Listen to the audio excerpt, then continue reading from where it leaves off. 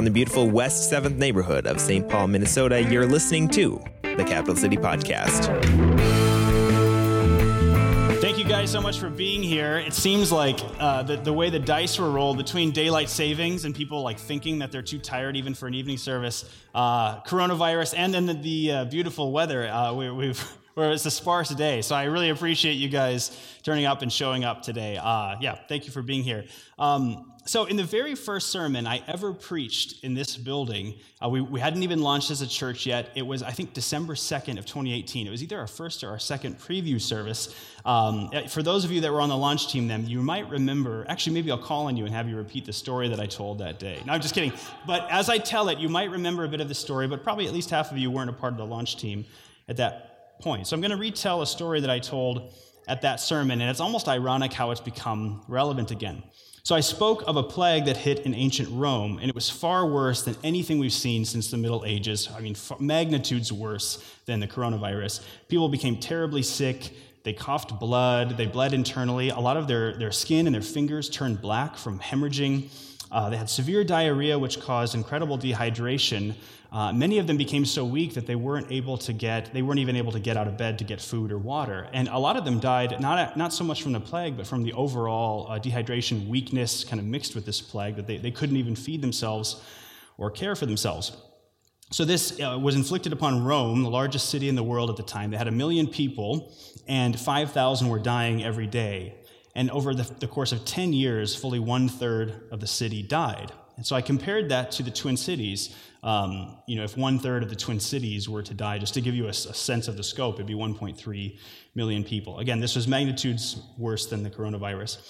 People didn't understand germ theory back then in Rome, but they understood in sort of their understanding of the world, they understood that if you were near someone who was sick, that you would likely get sick too. So parents, this is incredible. People started to avoid others like the plague. Parents would isolate themselves from their own children, grown children from their aging parents, brothers from brothers, sisters from sisters. It was terrible. And back then, there was really no charity. So a lot of, the notion of hospitals and orphanages and care, a lot of that came in with Christianity. And even as we moved on to be a mostly post-Christian society in a lot of ways, that spirit of caring for the sick, caring for the weak has remained in our society. But that wasn't there yet in Rome. It came on the wings of Christianity. And so in a system where no one believes in eternal life, when everyone's just a pagan, you tend to hoard the years that you have, right? If you don't believe in eternal life, you try to live as long as possible and make these years as rich or long as possible. So what happened in Rome was the top 5 or 10% of the society all fled the city. You had the priests, doctors, anyone who was kind of at the top all got out of town because they didn't want to be around sick people. But there was this small religious group in Rome that never fled. Even the wealthy ones among them didn't leave. Instead, this group kind of came together, they pooled their resources, sold their land, and then they took in the sick into their very own homes. Not many were doctors, but they were able to provide basic care, food, water, bandaging the sores, cleaning up any sort of mess or blood that came from these people. Historians try to figure out if it was the bubonic plague or what's the other one, the Black Death, some of these other things that they might have suffered from, but we don't know for sure. And the world started to look on at this small sect like, wow, this is incredible what this group is doing for Rome. And what's sad is, of course, a number of these the small religious group did die along the way in helping the others, but not nearly as many as the other Romans, whose family wasn't even associating with them, to avoid the plague. And it's because this little group cared not only for one another, but they were caring for others. And if most people were dying just of dehydration and things like that, a lot of them were able to live because they were cared for. Again, if they had, access to water and food, they weren't dying of starvation. And then something really cool happened after that, is that you guys might know that if you get a virus once, for most intents and purposes, you're essentially not going to get it again. You're almost immune to it. And so you had all this group of people that were helping others with the plague, and then after they all got it, and the ones that lived, they couldn't get it again. Most of them weren't getting it again. So they were going into the worst places in Rome. They were going right into like the plague slums, and they were going in and getting the sick. They were taking the corpses that were just piling up in the street and properly burying them. And the world looked on like, this is crazy. Like, these guys are like miracle workers. Like they're not, like nothing's touching them. It's amazing what's happening. And so they were asking, like, why are you guys doing this? Why freely, by your own choice, are you selling your land and giving all your money and your health to do this? And the reason they stayed, the reason that they did this is that their hope was not in this world. So this group, they called them the Nazarenes at the time, but we call them Christians. But they were just this little sect at the time. Of course, now it's the largest faith in the world. But they stayed because their hope was not in this world. It was not in Rome. It was not in getting rich or living long. Their hope was in Jesus. And that's why they did this work. And so whenever the sick asked them to give an account for why in the world they were doing it, they would tell of their Savior who had done the same for them. They would talk about Jesus, who would touch the leprous with his bare hands, who he washed the feet, of the lowliest bondservant. And they stayed because they truly believed that this life was only a tiny sliver of the eternity that they were about to share with a loving God. And they thought, well, what better way to meet him than in showing mercy and loving their neighbor? If we perish, but if we do, then we go to be with God. They said, like their teacher Paul, who died in their own city, they said to live is Christ and to die is gain. Right? So if we live to serve Christ and to love those he told us to love, but to die is to then go be with him. So there's really no loss, which is an incredible mindset of faith. I wouldn't recommend you live like that necessarily right now. You got to put some context to it. But what an amazing example. So when the plague finally ran its course, all the wealthy and the noble people started to come from across the Mediterranean. They started to sail back, and they thought, well, back to business as usual. But when they came back, they found that the city had changed, and that those who lived through it largely lived through it because that little group of Nazarenes had kept them alive. And so people en masse stopped going to pagan temples because it's like, well, what good are those priests? Like, they didn't stick around to help us. They got out of town and sailed to Carthage or wherever, but these Christians stayed and helped us. And so all of a sudden, all of these pagan temples just emptied out, and they turned them into Christian churches and cathedrals and basilicas. They're like, half of my family is alive because of this Nazarene group, and they know something, and I want to know what they know. I want that.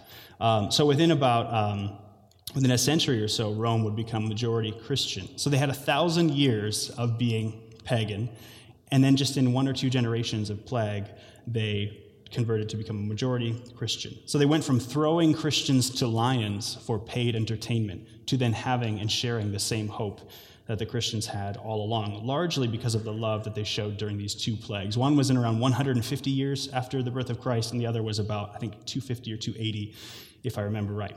So I was so moved by this story. And for those of you, anyone remember this story from when? Yeah, you guys remember it? Okay, thank you. That's encouraging. It's a good story, right? And it's true. So I was so moved by it. If you want to read the full history on it, where I'm getting my research from is in Rodney Stark. He's a sociologist, and he wrote the book, The Rise of Christianity. It's a great book.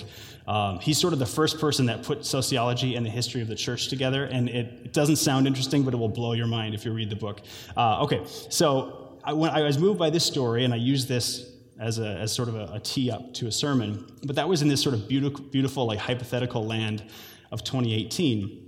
Now, this, the coronavirus, COVID-19, it's certainly nowhere near, not even close to that kind of devastating. But at the same point, it is a pandemic, and that it's spreading worldwide, affecting millions of people, or it will, and it is significantly more fatal than the flu. And so it's in the same category, although it's much less serious than, say, whatever plague Rome was dealing with. But I remember making this point a year and a half ago and almost feeling a little silly because I didn't want to play the hypothetical too much and talk ourselves up too much. But I did say, if another plague like this, a year and a half ago, I was saying, if another plague like this ever were to arrive here, I would want our church to be more like the early Christians and not like those who maybe skip town and hide out in a bunker and try to get 3 years of food, and they've got guns and they're almost watching with popcorn and wanting to see if society falls apart, And I literally took this paragraph from that sermon. I went back in my notes and just took it. And it was funny because then it was so hypothetical. I would want our church to be the kind of church that would mimic the early church in that way.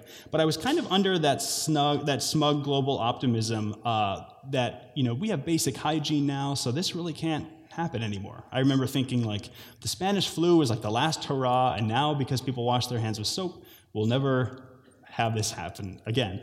That was what I legitimately thought, and I'd been told that. It wasn't like I made that up. And I just find it a strange irony that 100 years after the Spanish flu, we have something that's not all that different, though less serious. So it may not be the virus itself that a lot of people in our demographics here represented are so concerned about. And we've got a panel coming up in a bit, and we'll talk more about that. But I wanted to mention that this is something for every person alive to consider, and that what makes our system that we live in so productive is just how little waste happens in our society. So we have an incredibly global market and global supply chain. And what that means is, let's say you have 1,000 pieces all moving together in a great harmony. You might be able to knock 3 or 4 of those pieces out, but if you knock 40 or 50 out, the whole machine can kind of shudder. And so what's interesting to see is that we have this global system that works so productively, right? You can flourish so much when the entire world all focuses its top skills and resources at the same thing. But sometimes that can then create a bigger fall if things start to go wrong. A good example is, just think of this. When I went to write the sermon today, I thought, I want to really encourage people and help people be optimistic through all of this. And then as I was writing, I thought, maybe the better task for me is to humbly, not either be too naive and optimistic and not be too negative, but actually humbly maybe prepare people and help tee up what we may face, or we might not, but what we may face in the future. But I want to mention, do you guys remember the Dust Bowl? Did you guys ever hear about this, the Dust Bowl in the 1930s? So it would be fantastical to be able to predict that would happen. So in the late 1920s, you had a stock market crash. And a lot of the people that were affected later by the Dust Bowl didn't even know what the stock market was. It's out in New York City, a bunch of Yanks, a bunch of city guys trade money or something, and they didn't know how it worked. But the stock market crashed, and then what happened is, and they had no idea how the stock market worked, but it intimately affected them later, because even though they're not in a hyper-modern market like we are now, they still were very connected. And so because largely of the stock market crash and a number of other factors, the price of wheat fell so low that it became an inverse of profitable. You lose money just to grow it. It wasn't even worth growing. So here they'd plowed all their fields and they were ready to grow wheat, and then they decided not to grow wheat. They're just going to let their fields take a rest for a couple of years until everything recovers. And then what they couldn't foresee, and we can't blame them for this, was that there were incredible droughts and high winds all across the 1930s. And so they put no crop, they put no seed in the ground, and then this crazy heat and wind came, and it literally blew away all of the topsoil in major parts of the country. Like millions of metric tons worth of soil just got blown east. So they actually had no soil. They couldn't grow anything. So here some stock market crashed, and 4 years later, all of the soil across great parts of Oklahoma and Colorado and Texas is just gone. And so this land that you spent 20, 30, 40 years paying off now is worth essentially zero. It's a rock, and you can't grow anything on it, or it's clay. So then you had thousands of people that couldn't make a living doing the only thing they knew how, and they all started moving west. And that would sound crazy when the stock market crashed, to be like, you know what? All of the soil in Oklahoma is just going to blow away, and everyone's going to be homeless and move to California. That would be absolutely crazy, right? But those things are intimately connected. So in the same way, we have no idea what may or may not happen because of, say, 1 or 2% of our society getting severely sick. But the same kinds of unpredictable things may happen. So it's just good to be ready, it's good to be humble, and to know that there are things that if a few dominoes fall, 1,000 dominoes later, that you can't predict, something might change. All the soil in Oklahoma won't blow away again, probably, but strange things like that could happen. So in that way, I want us to be ready. This is shaping up to be not just a defining story of the year, but if it keeps going as it is, it might be a defining story of the decade. So as much as we appreciate them, our hope is not in interconnected systems, but our hope is in Jesus, and we want to be Jesus to the world in the midst of this. And in order to do that, I think we need to be educated. We need to know what we're at least going up against. So to that end, I've asked some of the medical professionals in our church. I realize I think about 10% of our church is made up of medical professionals, so I couldn't even have everyone up. But we have 3 of our medical professionals that are going to be making up a panel today. So I'll start inviting you guys up, and I'll intro you just a bit. So we have Josiah Allen here in the front. It's going to be coming up. He is a genomics researcher and a pharmacy student at the U of M. My wife, Aubrey, many of you know, I guess you guys all probably know all these guys. Yeah, she is an RN and in graduate school for nurse midwifery. And then Dave Hageland is an MD, or I'll move this out of the way. Dave Hageland is a doctor, MD. And I wanted to invite them up because they know a lot more about medicine than I do. If you want to grab that mic, I can start this. So, all right, so I have questions here, but we're just going to loosely sort of converse through some of this so we can know, what we're up against. Glad to have you guys here. All right, so in general, just tell us about the coronavirus. What's the big deal? What does it do to the body? So feel free to. We have the one mic. So it's a virus that causes coughing, fever, and often shortness of breath, and so it can be very severe, and people might need to be in the hospital. It can be life-threatening. Most of the people who have died from this are over 50. So that's the basic. Okay. Yeah. So I was going to say, who's most at risk? Like, who else might be at risk for this? In general, people who have respiratory conditions, so people with asthma, for instance, or lung deformities. And there's not a lot of expertise yet because this is so new, so we don't have statistics to say this small category of people is higher risk and so forth. So just a general statement. So, for instance, small children that, for instance, maybe preemies that have bronchopulmonary dysplasia, they're more susceptible to lung infection, so that might be more of a problem. But children that don't have lung problems, not so much of a risk. Okay. I have this, for some reason I wrote Josiah next to this. I'm not sure why now, but you take a crack at the answer. Will I get the virus? How likely is it for each of us here asking, will I get COVID-19 in the next year? What are the chances that we get it? What we're seeing right now is that the infection rate, so there's a value that epidemiologists use, which is like an R value. And basically what that says is the number of people that each person who gets sick will go on to infect. And right now that number for COVID-19 is about 2.2. So each person who is getting sick is infecting roughly 2.2, on average 2.2 people. And so until that number goes down to less than 1, then we're going to continue to see the infection spread. So epidemiologists, it's one of those things we're not 100% sure how quickly this is going to spread and how broadly it's going to spread. But there's going to be a good chunk of people who are likely to be infected. Now, for 80 to 90% of the population, this is going to be relatively mild. It's going to be, a moderate cold or a moderate flu level of sickness. But for these folks that are at higher risk, that's the concern. Coronavirus, it's a whole family of viruses. We're just kind of talking about the coronavirus, but it's a whole family of viruses. We've all probably had a coronavirus infection at one point in time in our lives. It's a common thing. It often just presents as the common cold. There's been more severe ones like SARS back in 2002, 2003, and MERS, which was Middle Eastern Respiratory Syndrome, which was in, I think, 2006, 2007. Is that right? Do you remember MERS? You don't remember? Okay. Those were a bit more severe. So SARS was like, I think the mortality rate for that one was around 6 to 8%, and MERS was even higher. It was in the 15 to 20s, I think. But the difference, I think, between this and these other ones is that because it's a lot more mild, people are, and I'm sure you guys have heard this in the news, people are not sick, not feeling as sick, or just feeling like they have a cold, and so they're going out and they're spreading the condition around. So that's, I think, the big difference between this and previous more severe coronaviruses that we've seen. Okay. Man, this is, I could stay here all night and ask these questions. So Aubrey, I have one for you here. So I know a lot of people here are probably thinking, all right, so I'm young, I don't have any respiratory issues, why should I care? And I remember you said on the phone call about, maybe not just thinking about the self, but I wanted to hear what you said about that again. So even if, you're not at a high risk to be transmitting it or to be, really sick from the virus, we just want to be considerate about other people.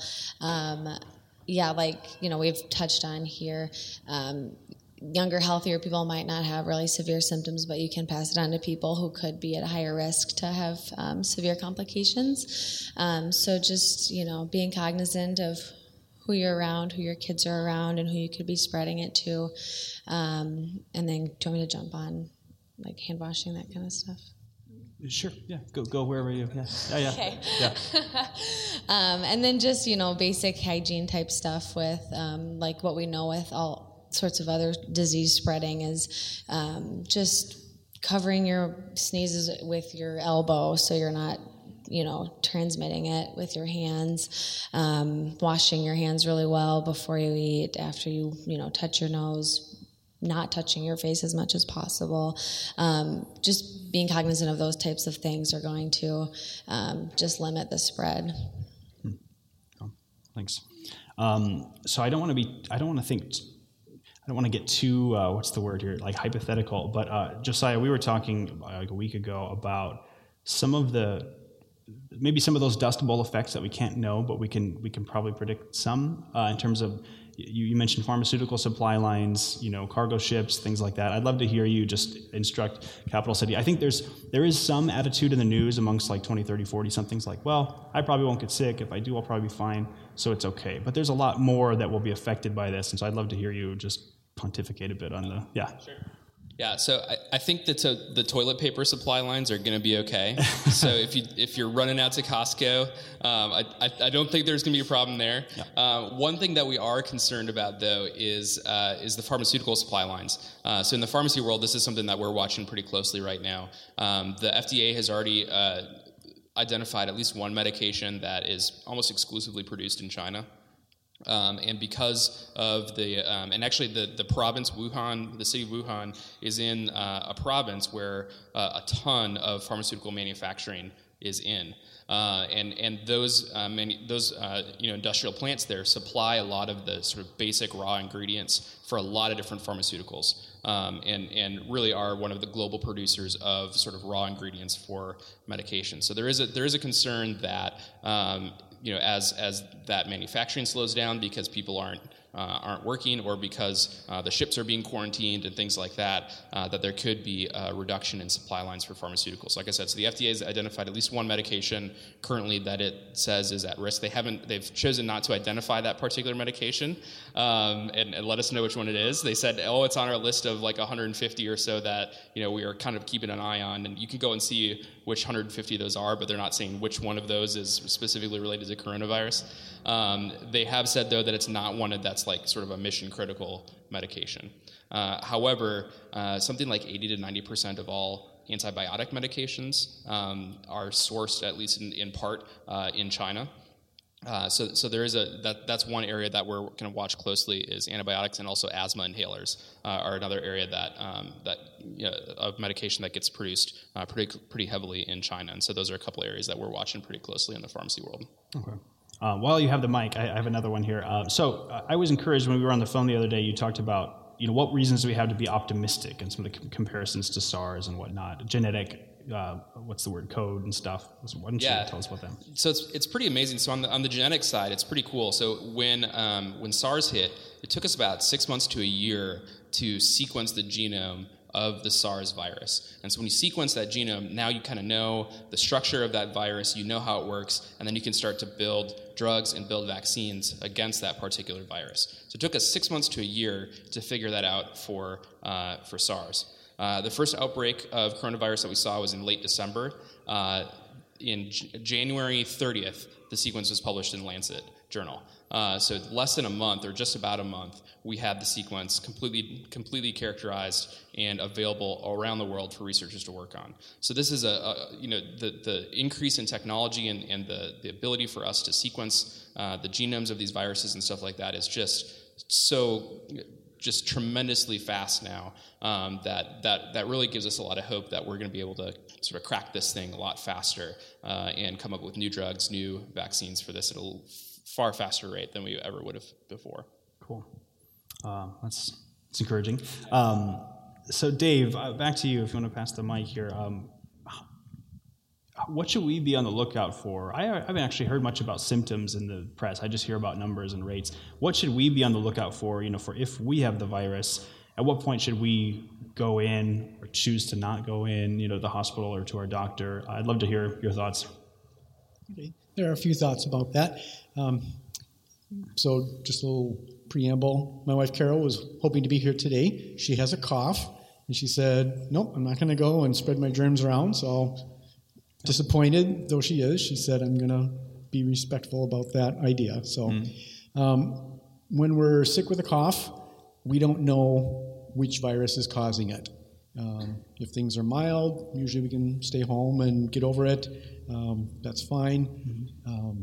There could be influenza. There could be a dozen other viruses. There could be the coronavirus or COVID-19. If a person is known to have had exposure to someone who has had COVID-19, you'd be more suspicious and say, I need to get this checked out so we can try to stop this. If a person is having severe symptoms, if, for instance, you're just feeling short of breath, that, okay, I'm walking across the room and I'm tired, I'm breathing heavily, or going up a flight of stairs, that would be a sign you need to get checked out, whatever illness it is that you have. If you're feeling dizzy, if you're feeling lightheaded, chest pain, any of those kinds of things, you'd want to go get this checked out. Gotcha. No, it's great. While you have the mic, so if we're asked to stay home, so there's people that have symptoms might be quarantined, but maybe the rest of us, they might just say in order to slow the spread, they might just ask us to sort of, I don't know what the word is, kind of isolate ourselves or not go out too much. What recommendations do you have for people if it's going to be 2, 4, 6 weeks of not too much, activity? I guess anyone can answer this question, but yeah. Yeah, so at this point, things are not widespread. There was one person in Minnesota diagnosed with COVID-19 on Friday. They had been sick. They were on a cruise ship that had COVID-19, got sick, eventually went to the doctor, and immediately things were tested, and they were found to have that. So they'll be in quarantine for probably 3 weeks or more, even though they're feeling better. People that are not known to have COVID-19, but you're sick with something, it's good to just stay home and not spread whatever it is that you have to other people. There would be a teeny tiny chance that it could be COVID-19 that is in the community and no one knows who has it yet. So for those few people that maybe have it, then it will slow the spread to other people. All the other viruses, it will reduce the spread of those viruses too. Gotcha. Aubrey, a question for you. I don't know if you might have addressed this before, and you can pass it on. I know you addressed some basic hygiene things. What can we do in general to keep our immune system strong? And stop me if you already answered this, but given I've seen some numbers, I know Josiah answered some of these, that I've seen some epidemiologists guess 20, and some guess all the way up to 60 or 70% of us will get this virus within a year or so. So I'm thinking, well, how do I just stay, keep my immune system strong for that? I'd just love to hear. Yeah, so just basic recommendations as far as getting really good sleep, at least 8 hours of sleep a night, healthy diet, exercise, low stress as much as possible. Cool.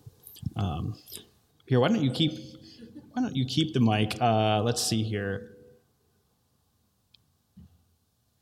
I'm not sure if you have an answer for this, but what do you think? What is your opinion on what may happen here? I could see either you or Josiah answering this, but you keep the mic.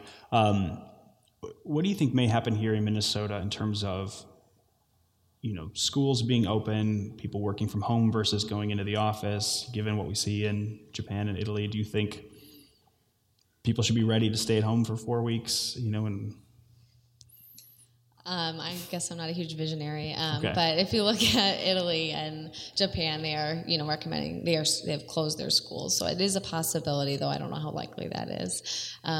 So I guess it wouldn't be the worst thing to start pondering what that would look like for you, if it's a possibility to work from home, or if schools are canceled, what that would look like for childcare. Yeah.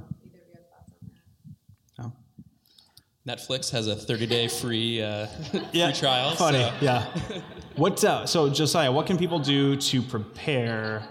What can people do to prepare well in terms of just being ready, with food or medication, whatever they might need, in case we're asked to chill out for a month? So I'll take the pharmacy side first. So on the pharmacy side, like I said, there is a concern, that we might run out of some drugs. The good news is that probably 90% of drugs on the market have some drug that's similar to that's in sort of the same class that we'd be able to switch you to. And maybe that means that have to go to a twice-a-day dosing instead of a daily dosing. But for 90% of us, probably higher than that, we're all going to be just fine on the drug side. So I think, keeping your normal prescriptions, there's no need to go stockpile drugs or anything at this point in time. On sort of the food side, I think, the standard recommendations right now is I think keeping 2 to 4 weeks of food in your house. That's not 2 to 4 extra weeks of food. That's 2 to 4 weeks of food. So I'm guessing a lot of us, if we were to clean out our cupboards, probably have at least 2 weeks, if not more, of food in our cupboards right now. So maybe go buy, if you're going to the store and buying some beans, maybe buy 1 extra, but don't buy the whole shelf. Don't be like that lady and dumping everything in your cart. Yeah. But yeah. Cool. Let's see here. So Aubrey, back to you, and then I think we'll head toward the end here. So,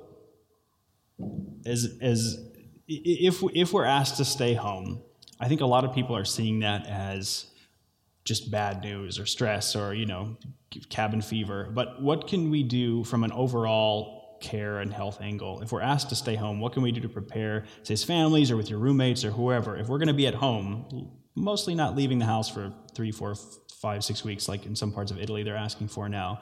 What can we do to make that the most positive, healthy experience?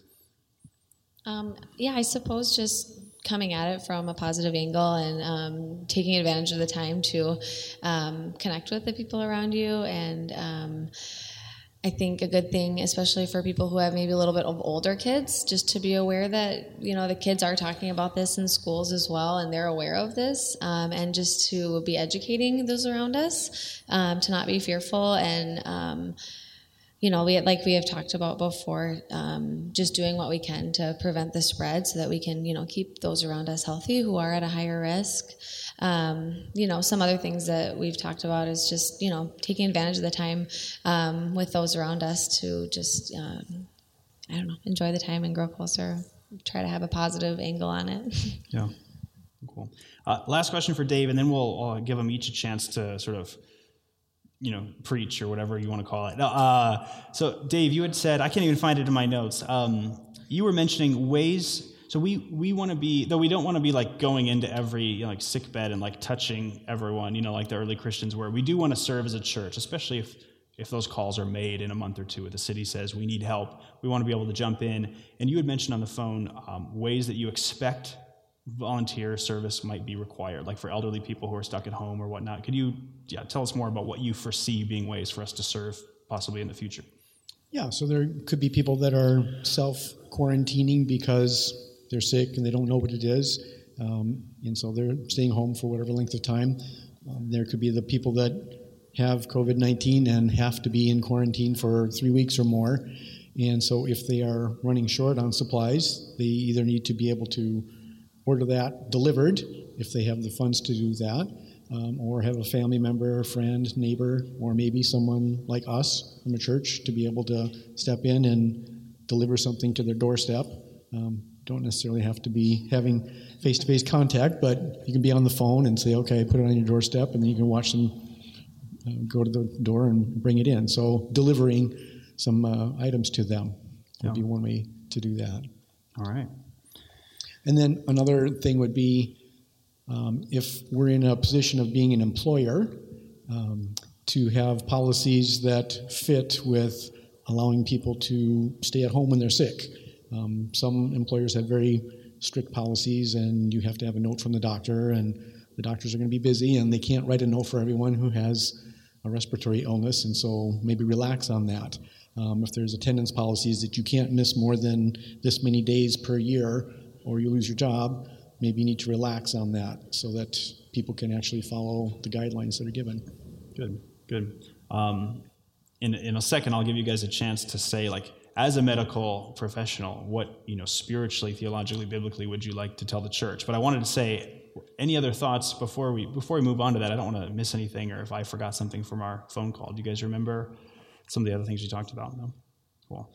In that case, I know at least that Josiah and Dave have something to share. I'm not sure if Aubrey does. She does. Okay, yeah. So all of you, I'd love for you each just to take the time you need, and we'd love to hear.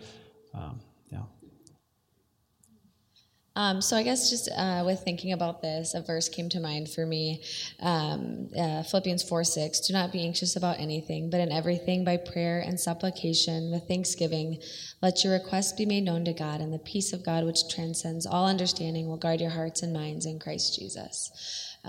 So I just think in times like this, it's good to be prepared, but it's also good to just give God our anxious thoughts and let his peace cover us. Thanks. So I'm thinking of Psalm 91. I'm going to read some of the verses in here. I guess two things that I want to encourage us. Don't be fearful. Don't be foolish. So two different things. So starting from verse 5, you will not fear the terror of the night, nor the arrow that flies by day, nor the pestilence that stalks in darkness, nor the destruction that wastes at noonday. So that's talking about weapons of violence. So some people might be afraid that someone in a gang or a drug dealer or a terrorist might have weapons and kill us in our city right in broad daylight. People could be fearful about that, and we don't need to be. Pestilence is infection. People could be fearful about this virus that's going around.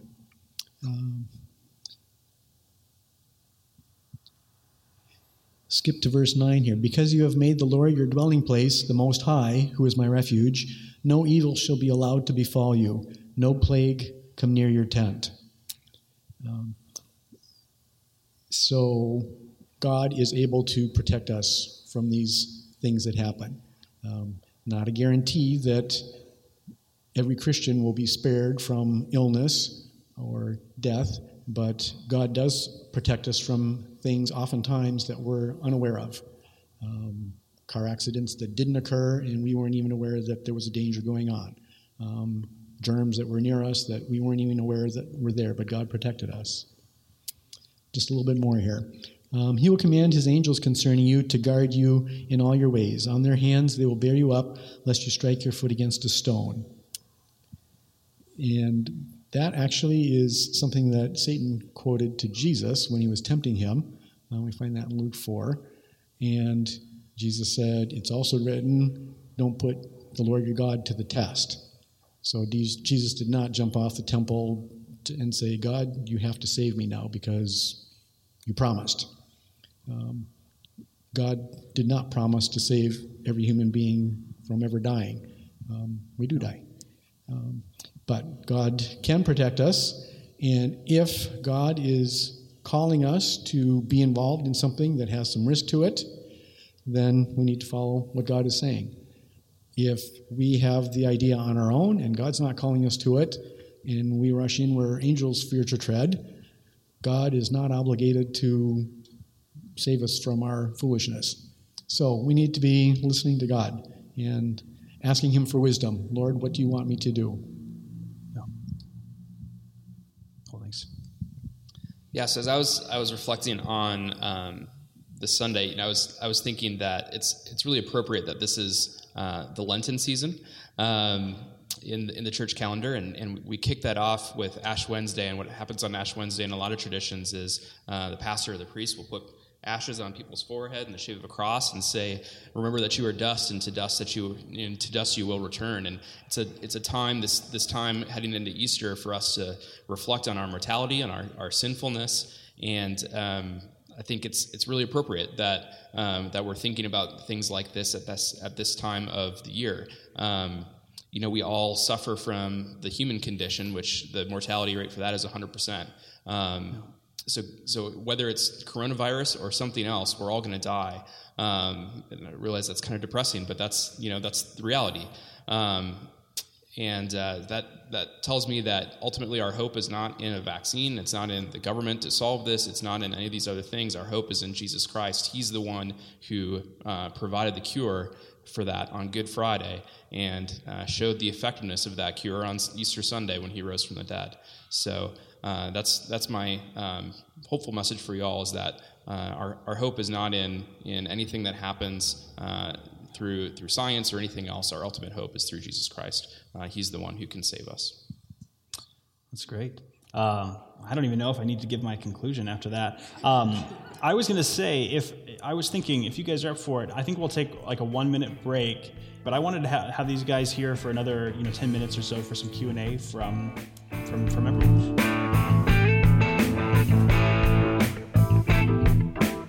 This is a project of the Capital City Church in the West 7th community of St. Paul, Minnesota. Find us on Instagram at Capital City Church, STP, or visit our website for more information at capitalcitystpaul.com.